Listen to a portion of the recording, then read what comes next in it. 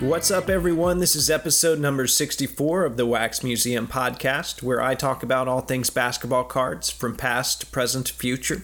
This is your host, Kyle, and as always, you guys can find me throughout the week on social media. My Instagram is @WaxMuseumPodcast. My Twitter is @WaxMuseumPC. Okay, today I want to talk about a couple of teams that were featured in the Last Dance documentary. This is a documentary that I enjoyed a lot. I learned a lot from it, especially some of the stuff from the earlier parts of Jordan's career. I got to see the later part. I've read parts of the Jordan rules, but the documentary helped to kind of put Sam Smith's book in context a little. A lot of shows, especially on TV, but I know some podcasts as well that I've listened to have been talking about the documentary. I've consumed a lot of that in my free time too. So now that I'm digging into the topic a little bit, I want to come at things from a little bit different approach, just to try and give you guys something different here. So a lot of you know that I'm a huge Pacers fan. I've never been shy about that. I had a lot of posters in my room growing up, most of them Pacers. You got to understand that Michael Jordan caused me a lot of frustration as a 10-year-old in the late 90s. And yet there was still this weird fascination with him. So in between all of the Reggie and the Pacers posters I had hanging up, I had a poster that had Jordan, Pippen, and Rodman on it. And I think I might have even taken that down after Game 7. But once the finals started up, that thing was back up again, and there I was rooting for the Bulls to beat the Jazz. So it was a very weird dynamic. It's hard to explain it if you weren't there. They really weren't villains. And they were a huge part of pop culture, but they still made me mad when my beloved Pacers had to play them. So I wanted this week not only just to talk about the Pacers, but I wanted to bring someone on today that maybe could empathize, right? So that means that he's been through it too with me a little bit. So Adam is back with me. Adam, how are you doing? Well, I'm doing great until you brought up the team that beat my team and the fact that we can empathize as losers. I don't feel so great about that. But if we're losers together, that makes it just a little bit better, right? Misery loves company. There's no question. So, Adam, I kind of have alluded to it here, but and it's pretty obvious by now, and people that know you, know why you're here. But can you tell the people why I've chosen you specifically? I think so. Yeah. I am. As I told my 6th grade classmates when my teacher asked me to tell them something about myself, I told them I am the biggest Utah Jazz fan in the entire world. And I think there are still people in the world today that when they think of the Utah Jazz, they probably think of me because it's the only team that's ever really mattered to me, and I am a huge Jazz fan. And quite frankly, even though I know other collectors, I think you're the only Jazz fan I know. Now you are still a big Jazz fan, so I don't want you to think I chose you just because you were the only one I know. But you just happen to be the only one that I know as well. It's not a team that has a lot of appeal, I guess, outside of that area. It was the same thing with the Pacers, though. Where are the Pacers fans, right? Typically, you're either from Indiana or something weird happened. So you talked about this a little on your latest episode of your podcast. I want to give that a plug. Mm-hmm. This was your Kobe Bryant episode, but you talked about how a large portion of your collection revolves around Michael Jordan and Kobe. So you like pain, apparently. You like torturing yourself. Before we get too far, though, can you explain what it is about these two players? We've already talked about the pain that they've caused that has caused you to still pursue their cards despite all the things they did to your favorite team. Yes, I am a collector of basketball cards and a really big fan of the history of basketball cards. And so sometimes I will see a card and I will recognize it as important, whether I like the guy or not. In full disclosure, Michael Jordan is very possibly my least favorite player in the history of the game. You talked about having a poster on your wall of him when you were a kid. I didn't, and I never would, because Michael Jordan wasn't somebody who I ever liked. I thought he was arrogant. I thought he was, everybody knew he was the best, but the fact that he knew it and felt like he wanted to talk to you about it just really rubbed me the wrong way. I grew up watching this team of a couple of guys who I thought were humble, and maybe they weren't. Maybe it was just my childhood brain that felt that way, but I felt like John Stockton and Karl Malone came to work with their lunch pails. They worked real hard, and they played for our city, and they just did an amazing job, and we just loved them. And I felt like Jordan just was idolized by everybody, and I couldn't stand the guy. But you fast forward all these years later, and basketball cards have been a big part of my life. I care about the hobby, and and it sounds like super corny and cheesy and all that stuff. I get that, but I see a card and I recognize it as important. So some of my favorite cards, just to give some of your listeners who might not know me, a taste. Some of my favorite cards are a Jordan Jambalaya card, a Jordan Fusion Gold card. Those are really important cards to the history of the hobby. And I have the same sort of thing with Kobe, except for the difference is that I feel different about Kobe the guy than I do Kobe or Mike Jordan the guy. I still don't really love Jordan. I appreciate that he's the best ever. I will defend that he's the best ever. I don't think it's particularly close, but you don't have to like somebody to think they're the best ever. I can kind of separate what I like from what I think. And I think Jordan was great, but I still don't like him. But yes, I do have a lot of his better cards. Okay, so I can go with that. I can see that. If you were to look into my personal collection box, I somehow have accumulated a pretty large Pistons collection too. And someone asked me about it the other day, actually, and I think it really boils down to, at the end of the day, I kind of have a nostalgic connection to those. Whether it elicits a good feeling or a bad feeling, there's a strong feeling. And for me, that's part of what, it's like, well, okay, maybe I do want to get this Tayshaun Prince limited logos, or I do want to get this card that shows him blocking Reggie Miller in the playoffs. Why do I do that to myself? Well, there's a strong feeling attached to that, I guess. There's a strong bit of nostalgia. But anyway, let's keep talking about how we're losers.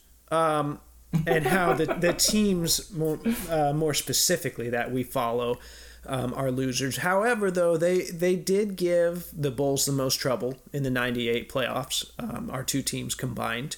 And since the Pacers were in the Eastern Conference, I guess that makes me the first loser out of the two of us. And we'll segue into that series in just a few minutes here. But I also want to keep in mind that this is a show about basketball cards. I want to try and set the landscape for the hobby then as well. So consider this episode as best as we can, kind of a time capsule.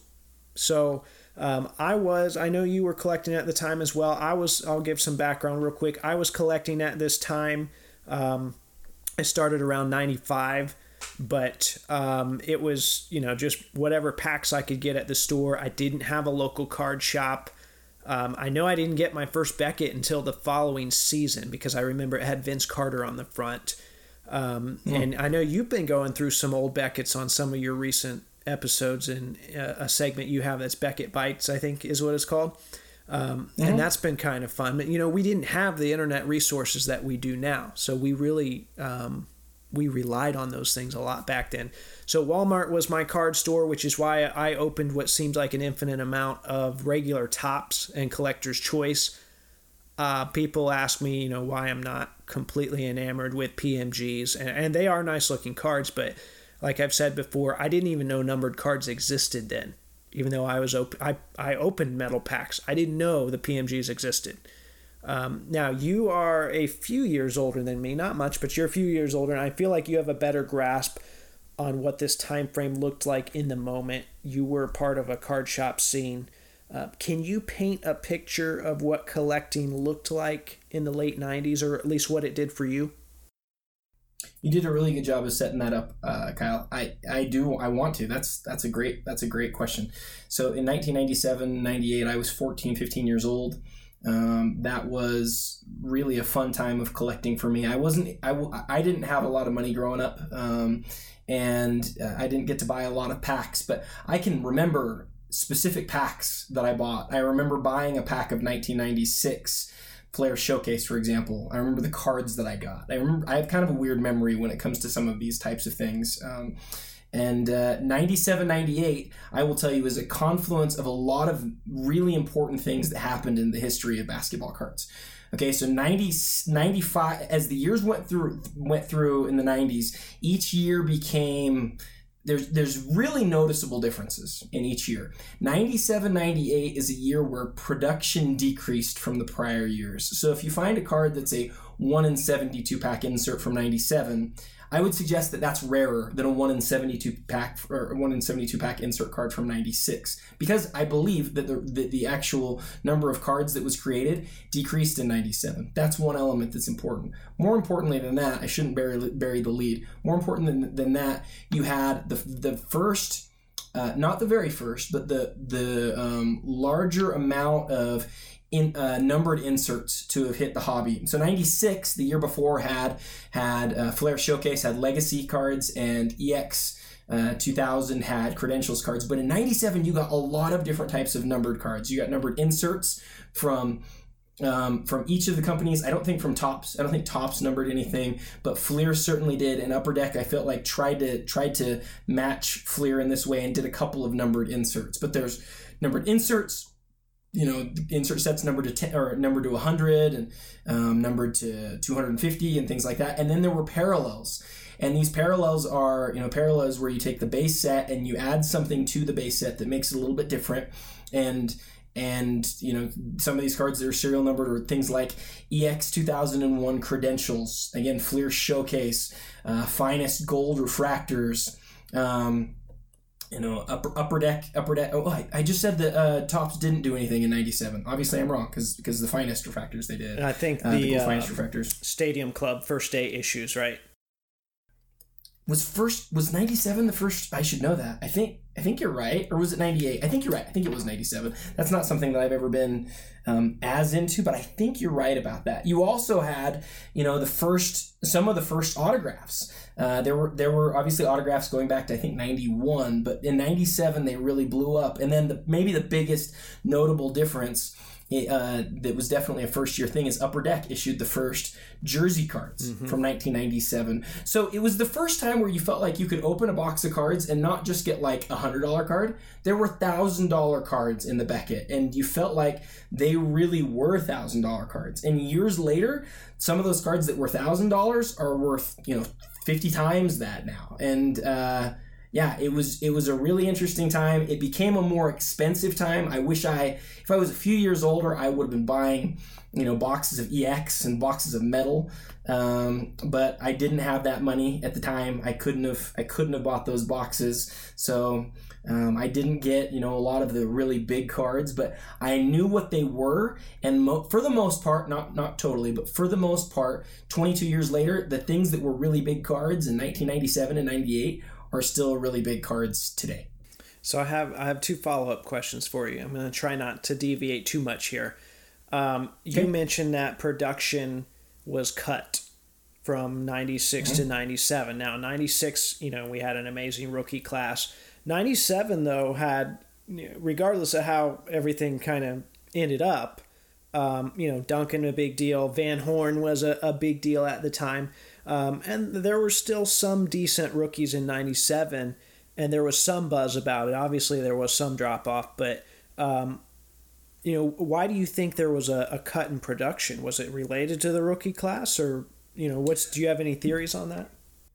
I do. I think it had to do with more of a macro view of where the hobby was. I think if you look back historically, the hobby really peaked in like the 89 to 91, 92 range. And I think every year after that, you have a decrease. So I think there were less cards in 96 than there were in 95, than there were in 94, than there were in 93. And I just think that that's generally what happened. Maybe they made some more sets, but they made those sets rarer. So I would say, like 97 EX, I think is rarer than 96 EX. I don't have anything empirical on that. That's just kind of a sense that I get. Right. So you mentioned that some of the most valuable cards from that era today line up with what was valuable then. One of them we've talked about a little bit already, but the PMGs. And I think you went through PMGs on your latest episode. I'm hoping I don't mix my episodes up here. No, you're right. And you mentioned that Commons booked for $30. Yeah, so I actually have the Beckett open in front of me right now. So the PMG Championships, the Commons were $30. The PMG Reds were $15. $15. Okay, so let's say, now remember, because I didn't know these cards even existed then when I was collecting it. You did see them, though, in your shop, or you at least knew of them. Is that correct? Yeah, I bought, now this is a little bit later, but I bought a John Stockton Green a few years later, which has a terrible story to it. But I bought that John Stockton Green for $76, which was a huge underpay even in 2002 when I bought it. So I remember seeing that. I remember seeing a Brian Russell Green. I remember seeing people sell cards at our local bid board in lots, like 2 or 3 Precious Metal Gems red cards for $5. Oh man! So they booked for $15. They certainly didn't sell for $15. When Jersey cards started coming out in larger quantities in the late '90s and in the early 2000s, people forgot about this stuff for the most part. Now, maybe not the really high end stuff, maybe not a Jordan, but if you wanted to find a Dale Davis red, you weren't paying more than $3 or $4 for a Dale Davis red. Flash forward to 2020, and that is no longer the case. Right. But yeah, for a time, they weren't worth very much. That's actually the one that I own, which I bought a few. Well, I say a few. It was probably 4 years ago. I think I paid $130. I felt like I overpaid. I think that's part of why I have a kind of a disliking. I wouldn't say a disliking, but I don't think they're what a lot of people think they are. I'll put it that way. They are beautiful cards though. But someone asked me yesterday, they said, what do you think your Dale Davis is worth now? And I said, well, commons sell for about, the ones I've seen were selling for about $240 or $250, which is crazy. But it's a very popular set. And the Pacers, as you know, you guys have, the Jazz and the Pacers have a lot of things in common. And I think we'll talk about some of those things later in this episode, but people follow the Pacers. The common there, I don't know, I could be wrong, but I would guess your Davis is probably $350. $350. I don't actually own a single card from the 97-98 Metal Universe PMG set. I've owned several of them. I think they're a great card, and they're certainly considered the most popular, but they're not my favorite. And one of the things that I'm really big on and that I will just preach during every one of my episodes is, I think that people need to collect what they like. And if I look at myself in the mirror and I say, what do I like the most? It's actually not the reds. Right. The greens, to me, have a certain kind of appeal because they're from that era and they're such an incredibly difficult chase that they have an appeal to me that's different. But not actually, like from a looks perspective, I think the reds in a lot of cases look just unbelievable. The Kobe red to me is one of the better looking cards, and I would actually be interested in finding one of those. It's probably a pipe dream for me at this point, but yeah, I don't know. You say that, but I've seen some of the stuff you've acquired recently. I guess you never know, right? You never know. Now, I will say, though, I am glad that I own one. It's one of those cards, like, I'm glad I have one. I don't really want to seek out anymore. Yeah. But just to be able to, it gives me a lot better understanding of the card. And it's funny, around that same time that I bought the red, the Dale Davis Green came up for sale. One of them. Sold for, I want to say $550, which I was just like, oh my goodness, that is such a high price, because I already thought I overpaid on my red, and here we are now. I'm not even going to speculate where a common green would end up. I know a Todd Fuller came up for sale and people laughed at the price, and then someone paid it. So of course, because you can't find them. Yeah, and we're gonna sound like a famous one of your videos that you made where you say there's just not enough to go around. But no, like there is truth to the idea that when there's not, we've both mocked it, right? Right. But there's truth to the idea that when there isn't enough to go around, regardless of whether it's good looking or whatever else, like this hobby is not all about what is good looking. It's not all about like, oh, that's the most iconic, or that's this or that, or it's that. It's such an imperfect hobby of like weird sort of like people, one group of people wants this, one person wants that, and one or two people can completely shape the values of some of these things, and then there's this follow the leader tendency. I actually posted a set today on my Instagram. It was from the 97-98 Metal Universe set. It's the Gold Universe insert set. It's a 10-card set. From all I can tell, it has the same technology as the PMG Reds and Greens. It's a gold card, which gold is really popular right now. Right. They were 1 in 120 packs, so 1 in 1,200 packs for each specific card. I put the set together for under $300, and that's less than the price probably of your Dale Davis today. Yeah. And to me, like, and no offense to the Dale Davis, I know that's a more valuable card. I know it is. But like as a collector, I look at that and I go, what are we doing? This is insane. Shouldn't we, like, isn't there something to like the idea that, there's good players in here and this is a better looking card, but the rarity matters. Rarity always matters. Right. And I guess as much as I have to step back sometimes because we see things from our own perspective, and I'm thinking everyone should collect like me. I'm glad everyone doesn't, because then, I wouldn't be able to afford anything if everyone wanted the exact same stuff that I want. So, all right, we will continue to mix in some card chatter along the way. At least I'm going to try to. We are going to close with talking about a few cards that we've selected from the teams that we're talking about today. But let's talk about these teams. So, Adam, I'm actually going to put you on the spot right here at the start. I want to know what you thought of this Pacers team, the 97-98 Pacers team. You mentioned that you were rooting for the Bulls as soon as the Pacers beat you guys. I want you guys to know I was rooting for the Pacers like I have almost never rooted for another team. I loved your Pacers teams, and I've actually really kind of always liked the Pacers teams. I like how they're put together. There have been a lot of years where you guys have picked up a player that we wanted, or vice versa. I think about guys like Tyler Hansbrough and Roy Hibbert and Gordon Hayward. These are players that the other guy liked. Anyway, the other team liked. I digress.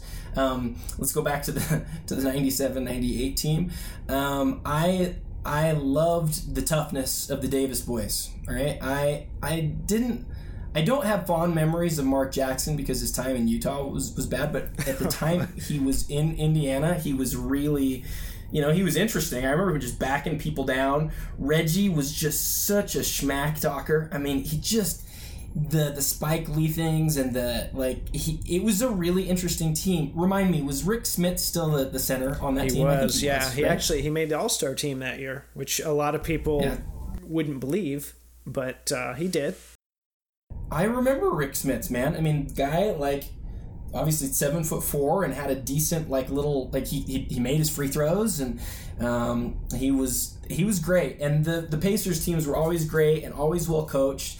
And I rooted for you guys, and I remember it got to that Game 7, and I just hoped. And if memory serves, they had a decent chance to win that game. They were ahead at different points in the fourth quarter, and then when it just went the wrong way, I remember. Here's the other thing I remember. It's funny. I'm reflecting on this for the first time in a long time. I remember watching the news that night, and somebody, here in Utah, and I remember the newscasters were asking random people on the street, what do you think that the Jazz are going to have to play the Bulls again? And Jazz fans were so excited. And I remember thinking, you guys are idiots.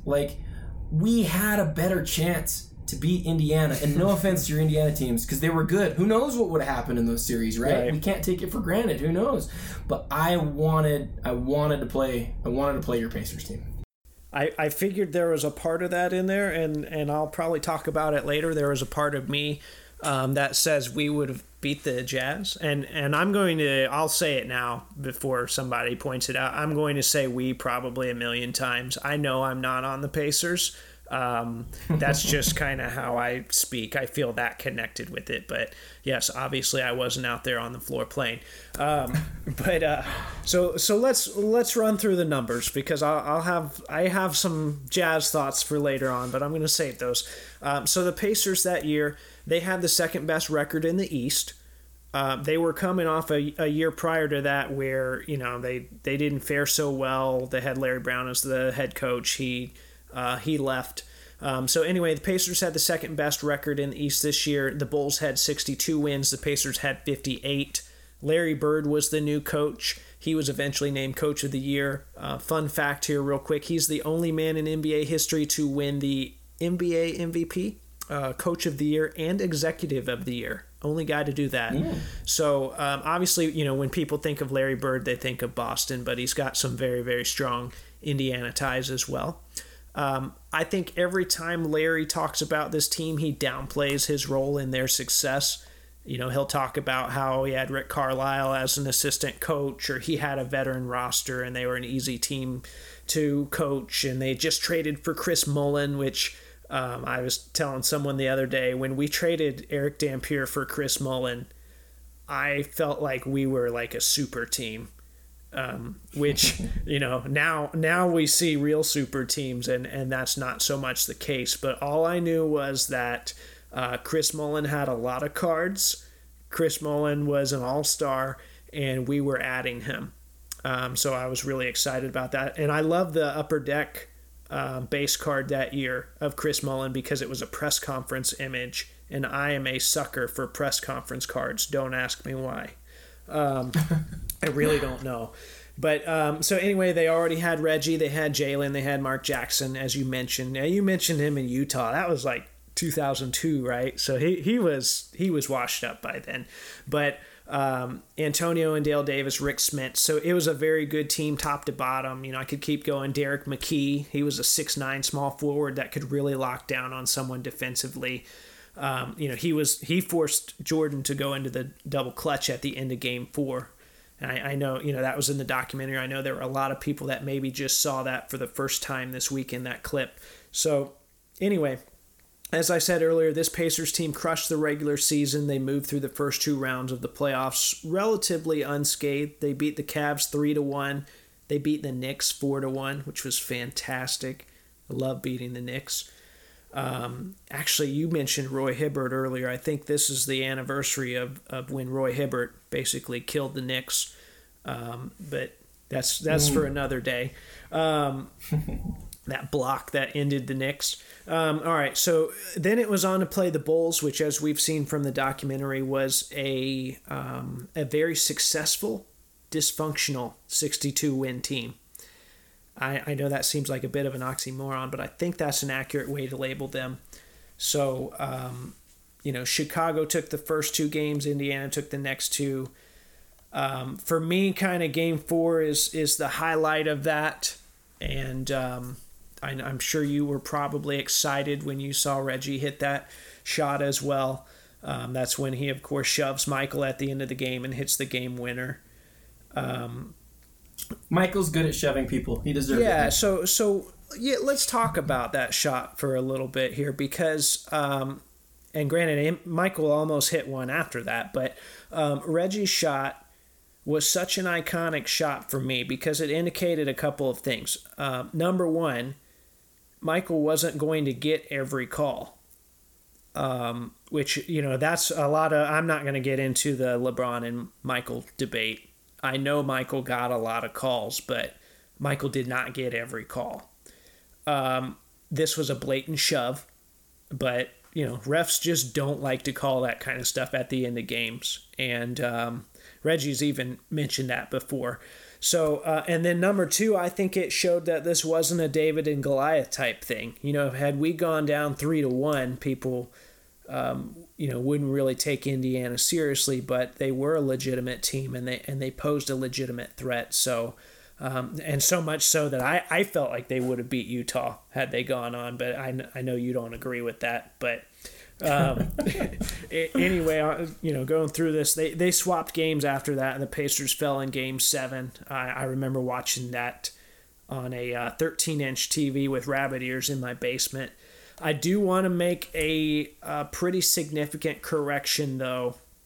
And you alluded to a turning point in that game, which there was. I've noticed that Reggie and Mark Jackson and Jalen, they all want to say it was a Rick Smits losing a jump ball. Well, I've watched and rewatched that game a number of times. Don't ask me why. I should have just watched it the first time and let it go. But they switched Scottie Pippen on Mark Jackson at one point, and Mark Jackson couldn't initiate the offense. I felt like Pippen kind of got downplayed as the documentary, went on, and defense never really addressed that. Which Jordan was an amazing defender too, but the Pacers couldn't get into their offense like they needed to. So, and then Michael pretty much willed the team to a win. So, anyway, that's always been my perspective. But then it was on to the NBA Finals, where the Bulls ran into your hometown Utah Jazz. So I will defer to you. I have some notes here, but I'll defer to you on most of this. I'll give you some of the numbers, and then I'll let you add some pieces in. The Jazz were, of course, coached by Jerry Sloan. They finished the season 62-20, so they were the number 1 seed in the West. I don't know how much you remember the first round, but they actually struggled quite a bit against the number 8 seed Houston Rockets. Was there anything that stood out to you in that series, or anything that you remember? I don't remember. I don't remember a lot, but it doesn't shock me that they struggled against the Rockets. The Rockets and the Jazz had a number of incredible series through the years, and that particular Rockets team, I mean, you still had Olajuwon, right? You still had Olajuwon playing at a, he wasn't at the very end of his career at that point. And Olajuwon's one of those guys that when people put together a top 10 list or a top 15 list gets forgotten sometimes. He was great. I mean, people rarely talk about how Houston made a mistake taking him over Jordan, because he was so good, right? He was so good. People always talk about how Portland made a mistake with Sam Bowie, but Hakeem had a great career. Remind me who they played in the second round. So the second round was the Spurs. So that series, the Tim Duncan rookie year. Yeah. So that series, though, surprisingly, they handled the Spurs, and then they beat the Lakers 4-0 after that, and it's like Shaq was there. So. I do want to talk about the Lakers series. Do you have anything else specifically to add to that second round matchup against the Spurs? Yeah, go ahead and talk about it. So the first thing I would say is as soon as I saw Karl Malone play Tim Duncan, I immediately, even though I was in my young teenage years, I immediately kind of got nervous, because Duncan was so good. Even as a rookie, it was terrifying how good he was. And I recognized then, look, my guy Karl Malone is in his, by that point, 12th, 13th season. And you've got this young guy who's coming up. And Robinson was younger than Malone too. And I was worried at that point that the Jazz's dominance, I shouldn't say dominance, but they did win the West, a couple years in a row. Right. I was worried that it might be coming to an end soon. It turned out that I was right, because that was the only time that they played each other in the playoffs, and they won. But after that, they never got far enough to be able to play against the Spurs again. So beating the Spurs felt great, and then we knew we had to face this Laker team that was just really terrifying. You had a guy in the middle in Shaquille O'Neal who was, maybe one of the most dominant players of all time, and at the peak of his powers, right? He was great and dominant. And Kobe was young. He was, in his second year in the league, and he was still really good. You had a great supporting cast, and there was a lot of talk about the Lakers being able to beat the Jazz that year. I remember, it's funny the things that stick with you. I remember that the Lakers had a guy who was kind of a end of the rotation player called Corey Blount or Blount. Yeah. I heard it pronounced both ways. And he said prior to that series, he said, look out, because there's going to be a sweep. And it turned out he was right. Mr. Corey Blount was absolutely right about that sweep. The only thing that was unfortunate for him was it was in exactly the opposite direction that he predicted. My Jazz dismantled the team that was supposed to really challenge them in the Lakers, and that was with Greg Ostertag going against Shaquille O'Neal. That's a story that people don't want to remember because, that's not the narrative that we like to tell. We like to tell narratives that that fit a certain storybook kind of style, and we forget what things actually happen. So it's good to look back and say what you remember. In fact, as you were talking about one of the stories earlier, the Pacers story where they were talking about the Rick Smits jump ball, my thought that came to me, and I almost interrupted you, but my thought that came to me was how stories get told afterwards, and it really almost changes.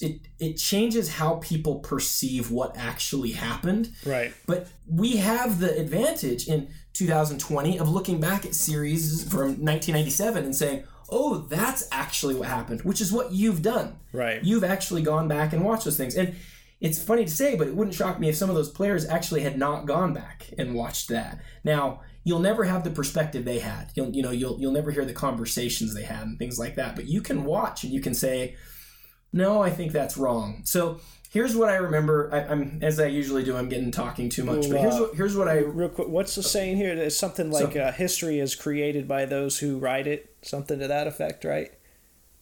Exactly. That's kind of what. Yeah, that's kind of where we're going. I agree with that.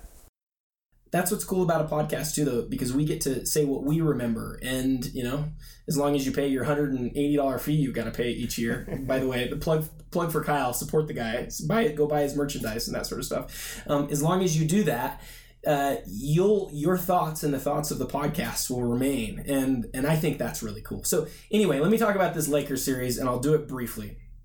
So this Lakers series was terrifying because they had such talent. But our team was playing, and yes, I was not on my team either, but it's still my team. Our team was playing so well, Kyle. Like, that was the best basketball I have ever seen my team play. And some people will be like, well, your team's never won a championship because, whatever, you haven't ever played that well. We were so good. 62 wins in a really tough West, and just marched over the team that almost beat us the previous year in the Rockets. Marched over the Spurs with Tim Duncan and David Robinson, and then in the end marched over the Lakers. But the problem that happened, I actually remember two things that are interesting here. The problem that happened is that in I think it was game 3. Gosh, I can't believe I remember this. Nick Van Exel had a shot to win the game at the buzzer, and it was like a 35-foot Hail Mary shot. He totally gets fouled on the play. They absolutely should have called a foul. It was, I think that they probably should have called it. It was pretty debatable, probably. I'm probably being too strong, but they didn't call the foul, and so the Jazz win the game. It might have been game 4. It was game 3 or game 4. It wasn't game 1 or 2 because the Jazz had home court advantage and they marched over the Lakers. But Nick Van Exel gets fouled. They don't call it. The Jazz go on to win it, and they win that game. They win the series in 4 games. The passing was unbelievable. Hornacek and Stockton are two of the best. I mean, that's probably the best passing backcourt in the history of the NBA, and one of the best shooting backcourts in the history of the NBA. You've got, obviously, Karl Malone, the second, all-time leading scorer, and a guy who was second in the league in scoring on efficient shooting year after year after year at the peak of his powers. You've got center and Greg Ostertag, who was good at standing in the middle and being a nuisance. He did, yeah. He did what he had to do. He's a big dude. He did, and guy was drafted at the end of the first round in 1995. He's actually a pretty successful pick for where they got him. Brian Russell, not Byron, as everybody calls him. Brian Russell was a good defensive 3 and could shoot the ball and gave guys troubles. And unfortunately, he'll be known for a shot that we're going to talk about here in a few minutes. But guys on the bench like Shandon Anderson and Antoine Carr and Howard Isley, who were just awesome. We marched over that Lakers team. Amazing passing, great scoring, good defense. Karl Malone, one of the most underrated defenders in the history of the league. Seriously, he was just awesome. And we get done with the series, and then it hits me. We've got like 11 days till we play the Bulls. It was 10 or 11 days. And I had this feeling right then, which was this, oh shoot. Like, if this Pacers-Bulls series goes a long time, the Jazz aren't just going to have a little bit of time to rest. They're going to sit and they're going to rest for a long time. Like, rust is a factor here. And sure enough, that's when we get to game one. So I've talked too much already. Do you want me to talk about the Bulls now, or you want to? So I'm doing what I always do. Let me interject here real quick. You talked about just how basically the Jazz were a well-oiled machine, and that's kind of like, I agree with you there. But for me, that's kind of why I didn't enjoy watching the Jazz. And I'll make some sense of this here in a moment. So as far as like pace of play, they were 21st. Slow. Right. Yep. So they perfected the pick and roll. That's, everyone knows about that. They pick and roll teams to death. It's like they were so good and so efficient at something that they were boring. Like, I didn't appreciate it because it was just so vanilla but effective.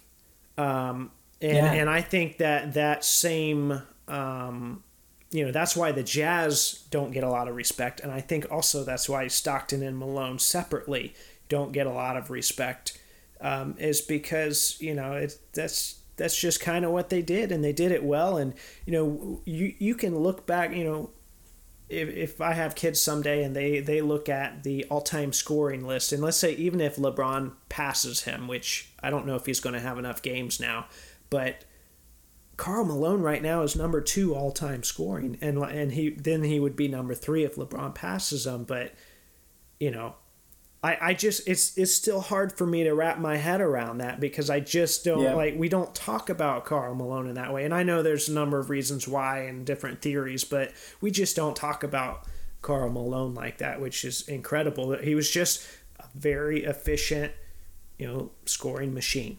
But yeah, what would you rather watch? Somebody who gets the ball from 18 feet out, pump fakes. You get a little bit too close to him, he drives and he hits a hook shot. Or you don't get close enough to him and he hits the 18-footer like 6 times out of 10, at a really good clip? Or would you rather watch somebody like Kobe or Jordan, who does all of the different things? The style of play is just so different. And to the casual fan, it's easy to see why one style is far more appealing than the other. But like the Spurs perfected their, between the late 90s and into the 2010s, great basketball doesn't have to be stylish. It doesn't have to be. And I actually, because probably because I grew up on Utah Jazz basketball, I really find it interesting when a team finds a way to be efficient and even be boring. When the other team knows exactly what's coming and they can't stop it, that's incredible. And that's like what I watched for a decade of my youth. Watching Stockton and Malone. Every game, it was Karl Malone with 28 points and 12 boards, and John Stockton with 16 points and 11 assists. It was every game for a decade, and for me, it was just a pleasure to watch. This is probably demeaning to everyone that's involved with this, but sometimes I thought of Karl Malone like an amped up version of David West, which I know that's I mean, David West was at one point a really really good player. He made 2 All-Star teams, if I remember right, with Chris Paul. I mean, he was good. Think about this, because technically the Pacers this year traded for Malcolm Brogdon. David West is probably the biggest free agent signing in Pacers NBA history. How sad is that? We're fighting fights that don't seem fair sometimes, Kyle, as small market teams. I think our greatest free agent signing since the great Carlos Boozer free agent signing was this year when we got Bojan Bogdanovic. See, I don't even know his name, and he's on my team. Ooh, so some horrible news for him today. He's out. I don't know if you saw that. He's out the rest of the season. I love Bojan. Yeah. But anyway, he's awesome. All right, so let's get to the finals. I know people are probably thinking this is too much Jazz and Pacers for me, but who cares, right? So let's get to the finals, though, where we get back to some MJ. So you had to feel good. I mean, game one, Utah gets that first game, right? You're on top of the world. I'd actually forgotten that. I'd forgotten that they got game one. I think they did. I'm pretty sure they did. I thought that the rust hurt them and they didn't, but you might be I think they. So I looked it up earlier today. Hopefully, I looked up the right year because, like you said, they went 2 years. The Jazz won game one, but then Chicago won 3 straight. So that might have been what you're thinking of. Yeah, that is right. And not only that, but game 3 was just like a slaughter. The worst game that I can ever remember. I remember thinking, this is a must-win. We just got to get this. We can't go down 3-1 to the Bulls. And if I remember right, Karl Malone was the only player on the team that hit double figures, and he scored 10. Yeah, I mean it was. Well, they only scored. It was in the 50s, I think. They only scored in the 50s. I think it was 56 points total, and the only player on the team who scored in double figures was Karl Malone, which is amazing because Karl Malone has not one but 2 of the longest streaks in NBA history for most double-digit games in a row. The reason he doesn't have easily the longest streak is because he elbowed Isaiah Thomas, got thrown out when he only had 2 points in the game. Otherwise, that guy was gold for, seriously, 18 points every single night. Like a mailman, right? Like I would have said I would have put Wilt up there. So that's sure. Karl never comes into my mind when we have these conversations. So you know what's interesting about that? Sorry to cut you off. What's interesting about that, and this is why we're all affected by media and by narratives, right? You just don't realize when you're young that you're being so influenced by those things. Then you get older and hopefully you have enough presence of mind to look around and go, you know what? I can see that this story is being presented in this way to get this number of viewers. There's a reason why the Laker games are shown on ESPN, on SportsCenter, every time they play. There's a reason they play the most national TV games. It's not because they're the best necessarily. Sometimes they are, sometimes they aren't. It's because of what sells is what is spoken of by a lot of types of media outlets, right? Karl Malone, who was it? Somebody was asked, I think it was Reggie Miller. I hope I'm not wrong about that, but I think it was Reggie Miller was asked, talk to me about who some of the greatest scorers are. Yeah, I'm sure it was Reggie. So talk to me about some of who the greatest scorers ever were. And one of the first names that came out of his mouth was Karl Malone. And casual fan, or maybe even non-Jazz fan, goes, that can't be right. That's insane. Like, dude, go look at that guy's stats. Look at what he did. Not only was he second all time in the history of the league in scoring, he could have been number 1 if he wanted to be. And you go, that's just Adam talking about the Jazz. No, he went to play with the Lakers that last year. He took a role that was more of he was more of a role player. I think he scored 12 a game or something like that. And then he was hurt too. He was hurt, but remember, he goes from being first fiddle to behind Shaq and Kobe. Right? You're not going to score 25 a game when you go to a team that has Shaq and Kobe on it. It's just not going to happen. Then, after he gets hurt, you're right, he gets hurt. After he gets hurt, the next season, he sits there and he contemplates whether he wants to come back to the NBA. He gets all the way healthy again, and he says, I promised myself that I would retire only after I was completely healthy. I'm retiring. You will never see me play basketball again. And he was telling the truth. But had he wanted to come back and play a season, had he wanted to stay with the Jazz and go score 39,000 points, you might think it's my Jazz fandom coming out. He wouldn't have had a problem being the all-time leading scorer. But people don't remember that because he was in a small market. He didn't win championships. And, you're just not going to remember that sort of thing. The same way that I'm going to remember Jordan far better than I'm going to remember Reggie Miller. That doesn't mean that Reggie Miller wasn't better at certain aspects of the game. He was. I think my perceptions have also been molded by, this is going to sound goofy, Hulk Hogan and Dennis Rodman were way cooler than DDP and Karl Malone. I love DDP. And you know what though? I actually, so they talked about that a little bit in the documentary, and I went back. Karl Malone was he was really impressive in the ring. He actually showed more emotion in the ring than I remember him showing in the NBA. But I was never a huge Malone fan. So, all right. Do you remember him putting that stupid what's it called? Diamond? What's it called? The diamond cutter. The diamond cutter sign up, just putting it up really big and like throwing it down. I mean, that, like, he and Rodman wrestled. Are you kidding me? That really happened. And then Malone goes in after they lose, and I don't want to, spoiler alert. Karl Malone he's just one of the most interesting people ever. And I could sit here and talk to you about him. Like, I could talk about Karl Malone for hours, dude, for hours.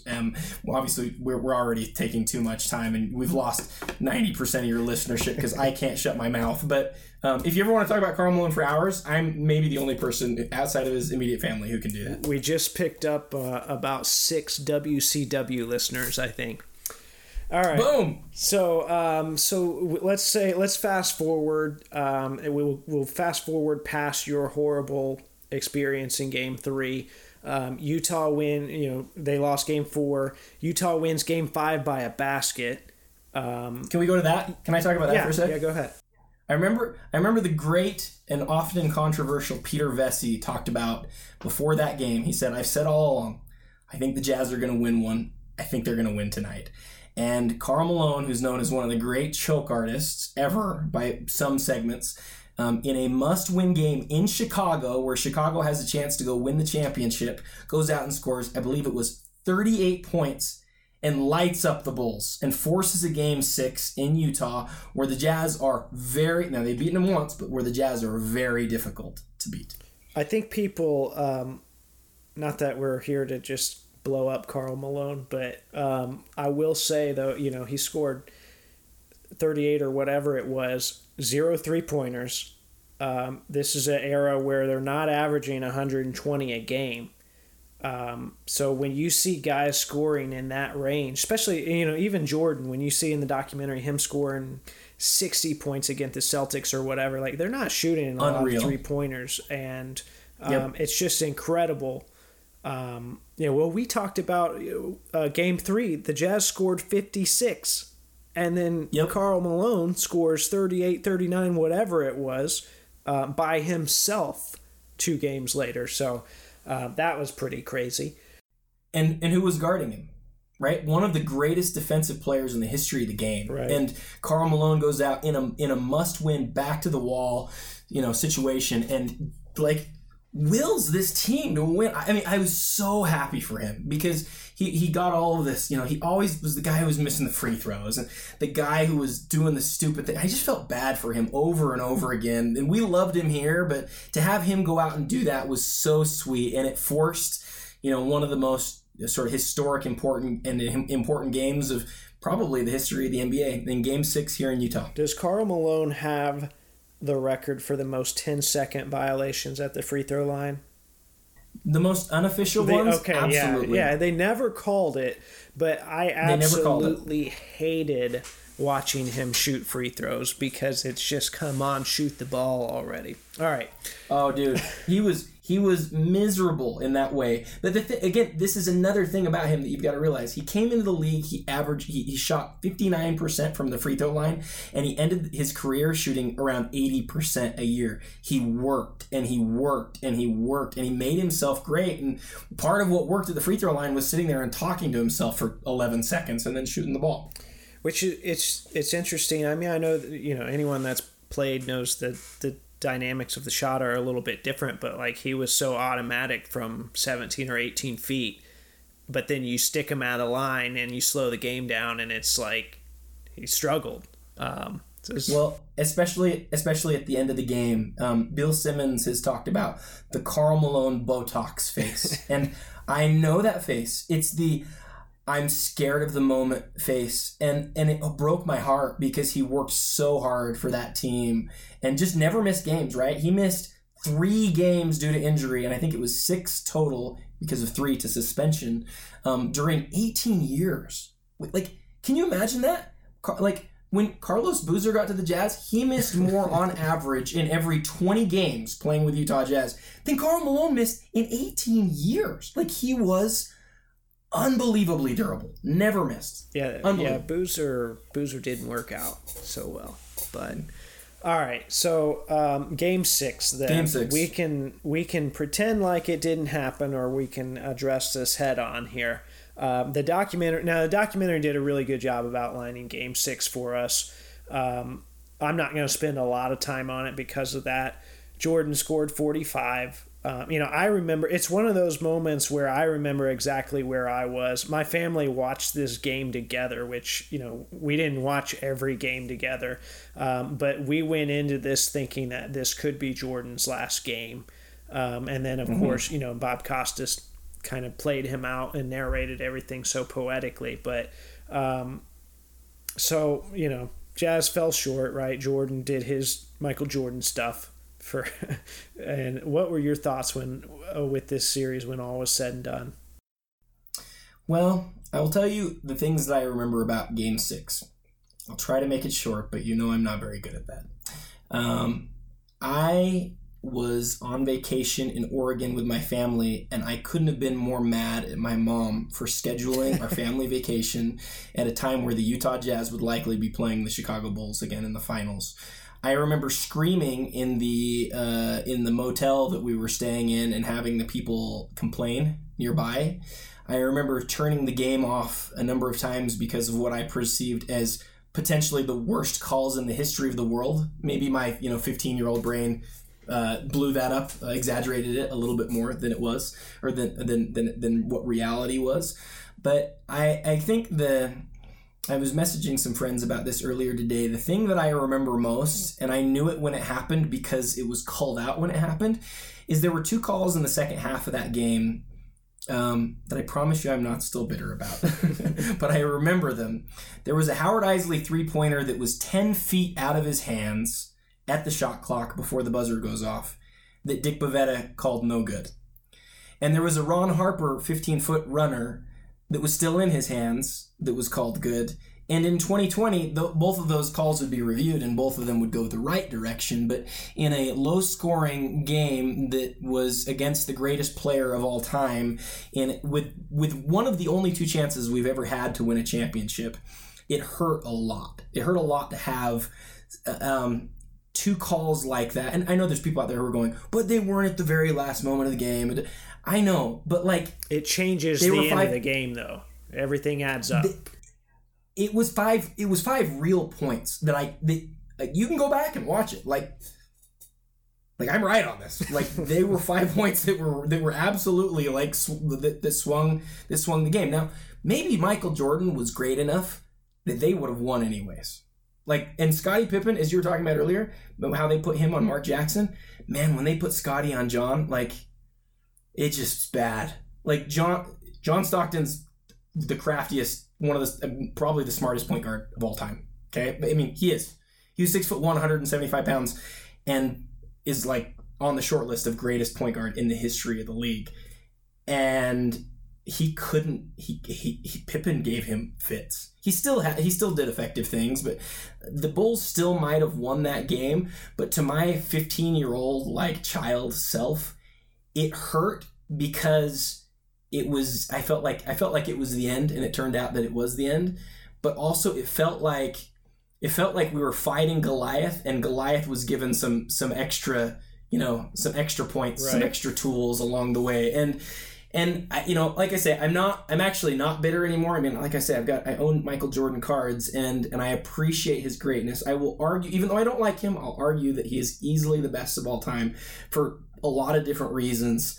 But man, I will tell you, that hurt. So those of you that have any objections to that, his handle is @TheReal27 guy. Is that correct? Do it. Yeah. That is not I am not taking a stance on that. I am not, even in the COVID era where I seemingly have more time, I am not taking the time to address that with tens and dozens of people. All right.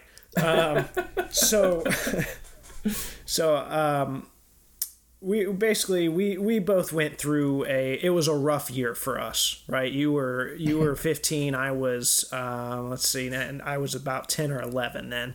So we both went through a rough year then.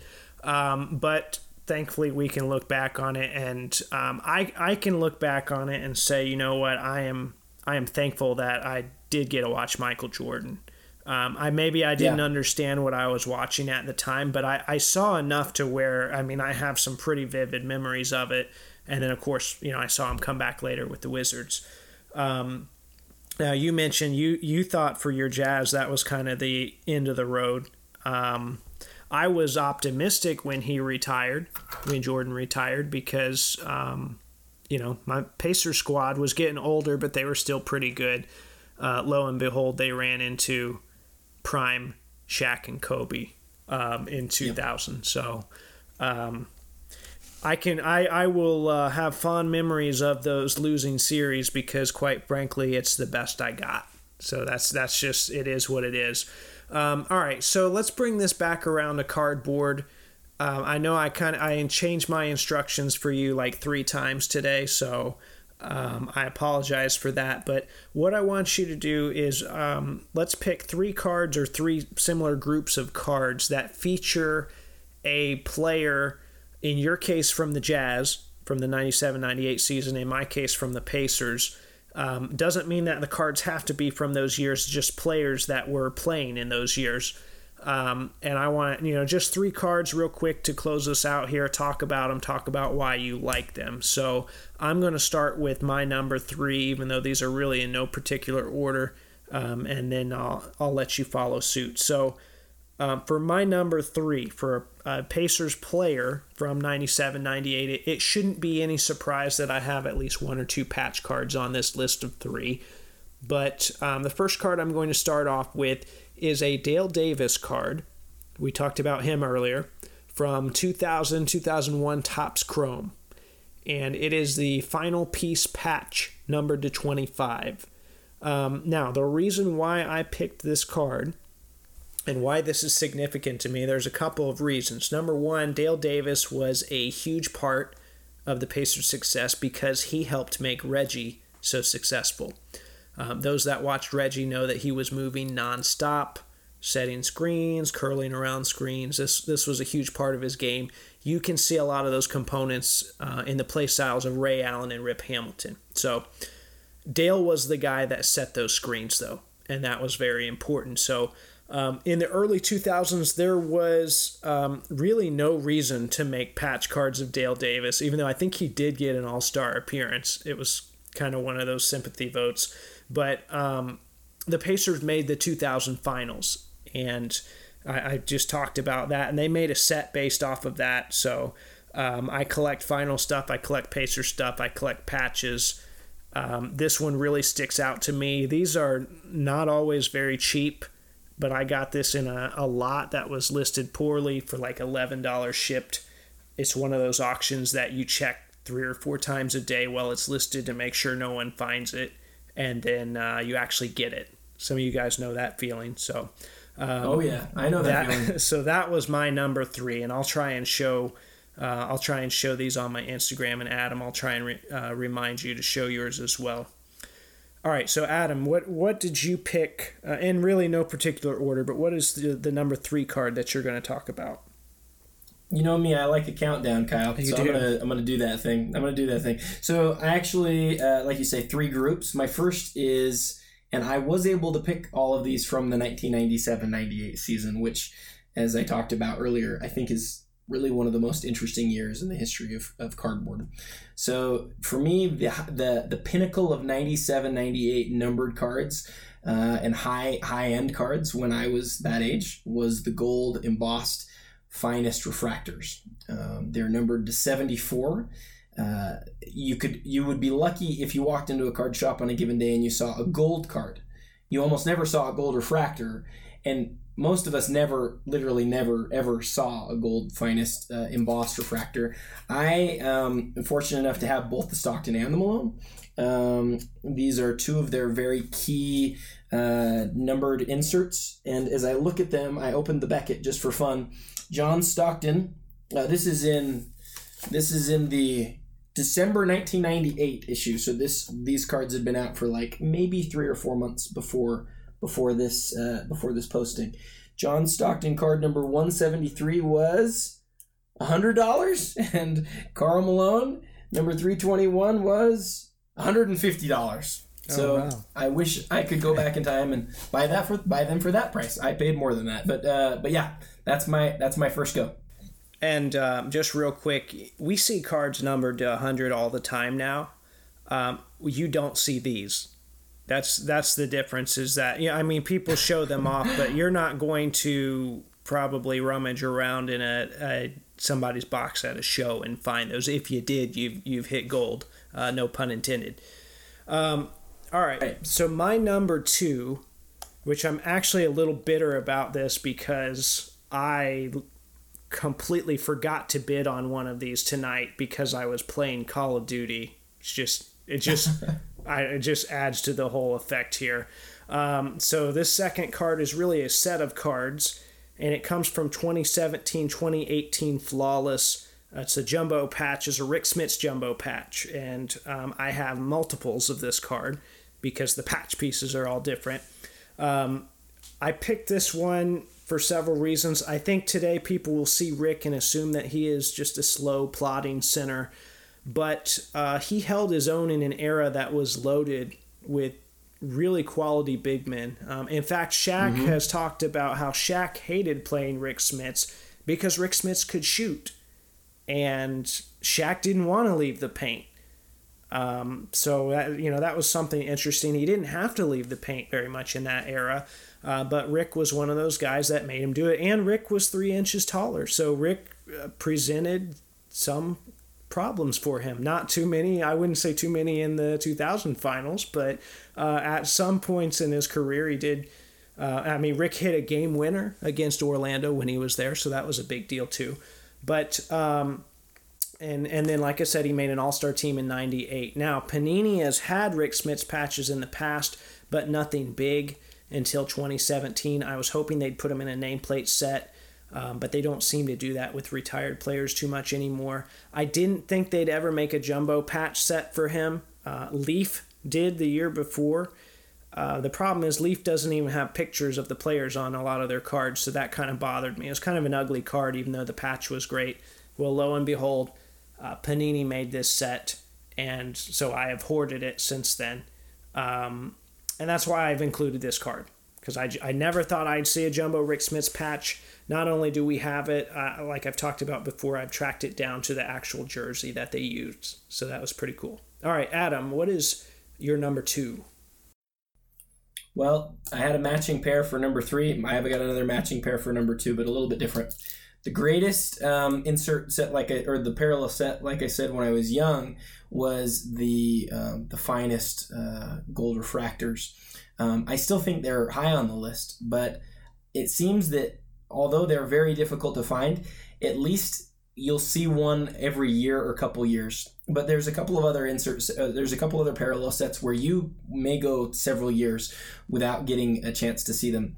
I think these are probably a little bit rarer than the finest, and that is the EX Essential Credentials. I have both the Stockton and the Malone, but what's cool is one of them's the Future, Essential Credentials Future, and that's the Karl Malone. It's numbered to 62. And then I have the Essential Credentials Now, John Stockton, which very fittingly is numbered out of 27. As I look, the Stockton's a card that I never thought I'd get, by the way. Of all the random things, I bought the Malone card from somebody on eBay, was lucky enough to see it, made an offer first hour that it had been out. The guy accepted it real quick, and then he messaged me back, and he said, hey, I've got a couple of other credential cards that walked into my shop from an old collector. He's like, one of them's a Stockton number to 27. Would you be interested? And then I made him an offer, which I'm sure completely blew him away. But you just, not to quote your famous line again. Say it again. Yeah, there's just not enough of them to go around. In the same Beckett that I've been referencing, the John Stockton number to 27 had an up arrow next to it. It was listed at $200, and the Karl Malone probably doesn't have an up arrow next to it. It is listed at $100. So that's what those cards were worth back in 2008. If only you could go back. Well, even then, and finding them, mind you, if you had the money, finding them would still be an issue. All right. There was no eBay. No, I mean, there was, but not in the capacity that we have it now. And even then, when it started, you'd be sending a $200 money order. Yep. Which surprisingly, the money orders I sent, I never got scammed. I can't imagine doing that today, but it surprises me. All right. My number one card is, I guess part of me chose this to be a little facetious, but I also do really like this card. It's going to throw some of the regular listeners for a twist. This is a 97-98 card. It's the 97-98 Hoops base card of Reggie Miller. Now, mine has a little something extra on it. I'll talk about that in a moment. I bought packs of this product as a kid. I actually love this hoop set. There are several hoop sets that I love. When I say, I've joked a lot about how hoops sucks. I'm being facetious. Like, I love 97 hoops. I love 2012 hoops. There were certain ones that I really got into and bought a lot of.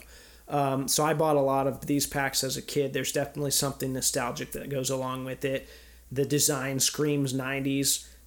It's got the logo real big in the background, and then there's like this bubble pattern. Like the Pacers background is a light blue. The Bulls is a red. So it matches whatever the team was. Anyway, someone... and I wish it was me, but it wasn't. Someone sent this particular copy that I own to Reggie in the mail. And there was a small window, and this was probably by now, I don't know, 7 or 8 years ago. There was a small window where Reggie was signing some of his mail. And, the SIGs match, everything matches up. Like, I'm very confident that the signature is good. He signed it in blue. The signature looks great. I mean, it's not hidden on the card. It pops right off the card.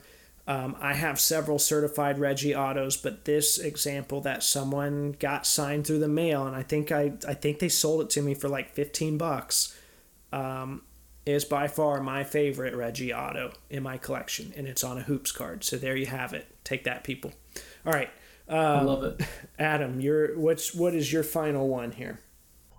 My final card is a card that I think most people the last 2 years that I've counted my collection down think is my best card. I do a countdown of my best 100 cards in my collection every year, and there's a lot of reasons why I do that, and it's important for me to know what cards I think are the most valuable, what cards I think other people think are the most valuable, and when I need to move something so I can create cash to buy something else, I know what card means the least to me that's also worth the most money. So there's a lot of reasons why I do it, but I think most people would consider this my best or my most valuable card. It's from 1997-1998 Metal Universe Championship, and it's a Precious Metal Gems. It's card number 23, and it's of Michael Jordan.